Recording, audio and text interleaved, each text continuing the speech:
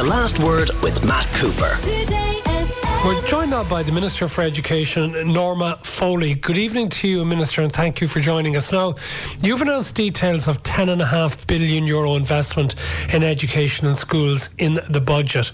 And I suppose the thing that's really jumping out for many people is the free school book scheme being extended to some students in the first 3 years of secondary school. Why only up as far as junior cert? Why not the whole way?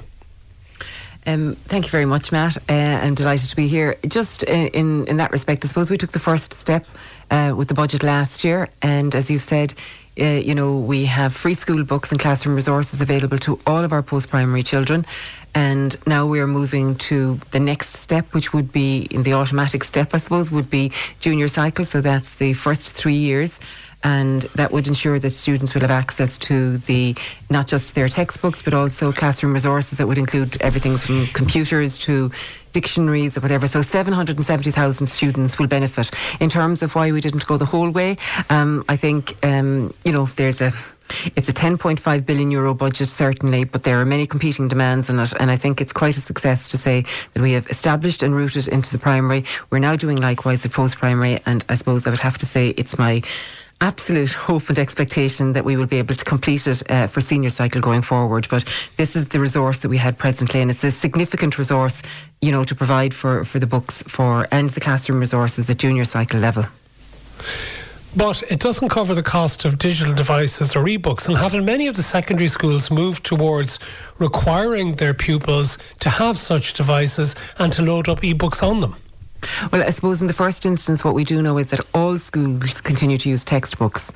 Some schools absolutely are introducing the resources, around tablets or whatever. But in the main, we know that all our schools are relying on the textbooks, and the others might be in addition. And we have provided significant funding in terms of digital technology into the schools, to double payments going into the school totalling 100 million. So there are resources for ICT, and the ICT funding for 2023-24 school year will also be paid. So we have that resource within the schools, but in the first instance we're concentrating here on textbooks, and not just the textbooks, and I think this is important for parents. It will include, the purchase of the calculator, the purchase of the dictionaries for the different languages, and, resources of that nature. So I think that's a significant investment, and a very good first step at post-primary.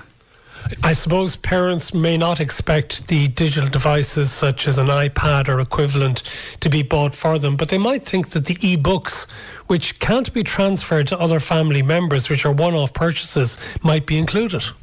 Well, what I have said is, in terms of the significant funding that has gone into schools, around ICT, a double payment totaling over 2 different periods to €100 million, and I have seen the schools use them as resources where they have purchased tablets or e-books or whatever they have, and they have them on loan then to students. And in fact, I visited a school there just last week, and I saw such an example, and I've seen it in many other schools as well, where they are shared. So, as I say, the commonality across all schools is that they are all actually using the textbooks. So that's the step that we have taken here. And as I've said, this is a significant uplift to parents and to students themselves, that they don't actually have to pay for any of this resource. And we will continue with the ICT fund for 2023-24 that will also be paid to the schools.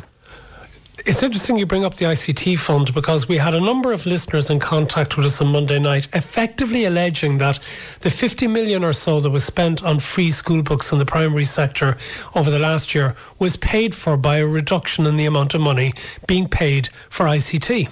That's absolutely not true, given that, as I said, we paid 2 tranches on the double of ICT funding to the schools, which amounted to €100 million. And I think schools will concede that they received that funding worth €100 million, and they received it on the double on 2 occasions. So that's a significant investment, and I've also confirmed that the 2023-2024 funding for ICT will be paid. So it was separate and distinct, and in this instance, the cost at junior cycle is more expensive than senior cycle. It's a significant investment of almost €67 million to provide for the book, some of them from our own resources in terms of funding that we've had previously. But it's a significant resource, and again, as I say, it's a benefit, to parents, most especially in terms of costs for them. Maybe when schools, when they have all the money coming into the accounts, reallocate according to need, because certainly it seems that many are struggling to deal with the costs of running premises over a year. And there seems to be quite a lot of concern that, having looked for an increase in capitation, that what has been given is far short of what is required, with many schools significantly in debt. Why not give more than the money that was announced yesterday? Well, I think an additional funding of €81 million is a significant amount of funding to give to schools. And, that's, as I say, in additional to the other funding that they would receive in terms of capitation. So, for example, that means that of the €81 million, and this is something that, schools have advocated for, they wanted some of the money that comes to them, they wanted it to be a permanent measure. So 21 million of that money is a permanent measure, meaning that it will be repeated and repeated, and 60 million of it is a cost of living measure. So that means, for example, already capitation really is the funding that schools receive per student. So at primary school, the schools will receive €200. It will be increased to €200 with an additional €49 per child. And then at post-primary, it will increase to €345 with an additional €85 for post-primary students. So again, that's a significant, 81 million is quite a significant additional resource being given to the schools. But it's less than the money they had last year, because last year you had one-off cost of living funding of 90 million. Now you're saying 81 million, a combination of the 21 million as permanent and the one-off cost of living funding of 60 million. And in addition to that, for the last 2 years, schools have been getting an additional €78 per pupil for cleaning as part of COVID measures. That's gone now. So significant shortfalls for the schools compared to what they used to get.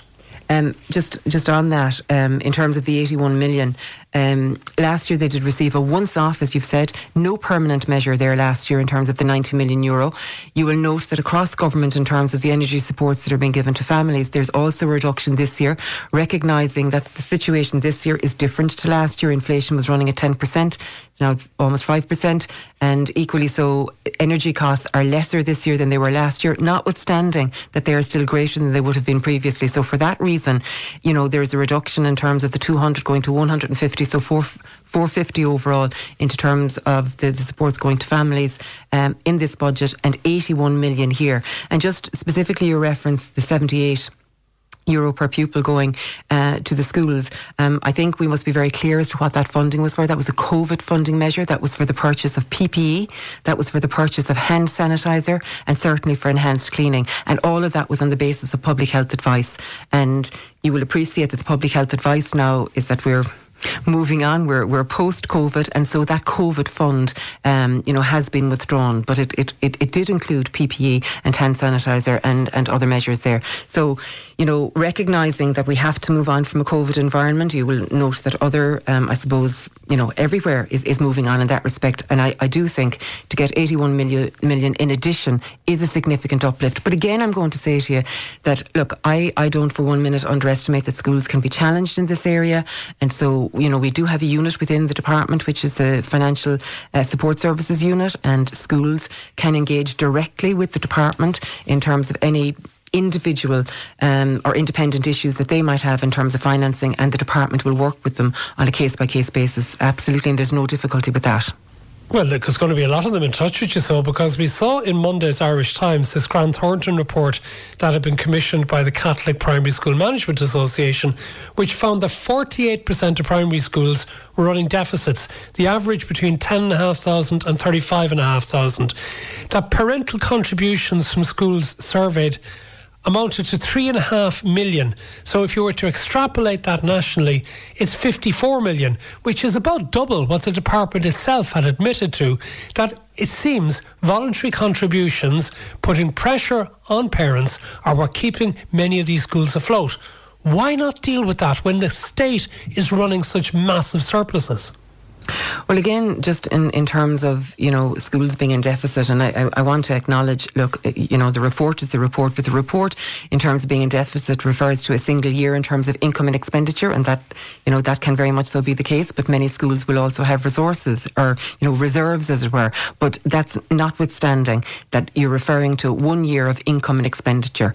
But Again, notwithstanding that schools can have individual difficulties, and I've outlined what they can do there in terms of parents and, pressures being placed on parents. I'm very cognizant of that. And it is for that reason quite a significant uplift of 81 million has been given, but equally so that to the benefit of parents, free books have been introduced to primary school, free books have been introduced to junior cycle, and that includes the additional resources. So look, we have a budget of 10.5 billion, which is the largest budget that we have had. We well fought for that budget, and it's the third highest budget across all departments, and I think that's quite significant, and it's an achievement to have received that. So, and finally, just on the issue of the contributions that parents make, and again I want to acknowledge, even for example in terms of the books, some of those parents are asked to make a contribution for things like the school journal. Well, the school journal is now included in the provision that's made at post-primary, but equally so I want to say that no parent can be charged for any education that is delivered via, in terms of the curriculum that's been made available in the schools. And I want to be very clear that the reality is that many of them are put under the pressure to make those payments. We all know the stories about lockers not been handed over, about children embarrassed in front of their peers. Well, I'm in teaching a very long time myself, and I would shudder to think that any child would be put under pressure or would be distinct from others because of a lack of financial resources at home. That is not tolerable. That is not acceptable.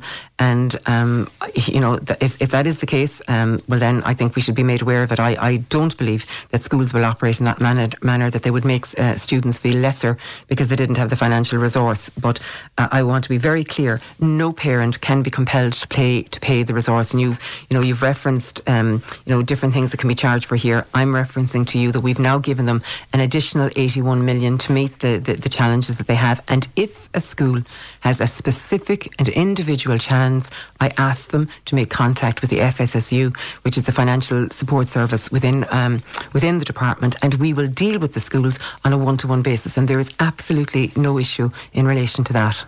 Thank you very much, Minister for Education, Norma Foley. The Last Word with Matt Cooper. Weekdays from 4:30. Today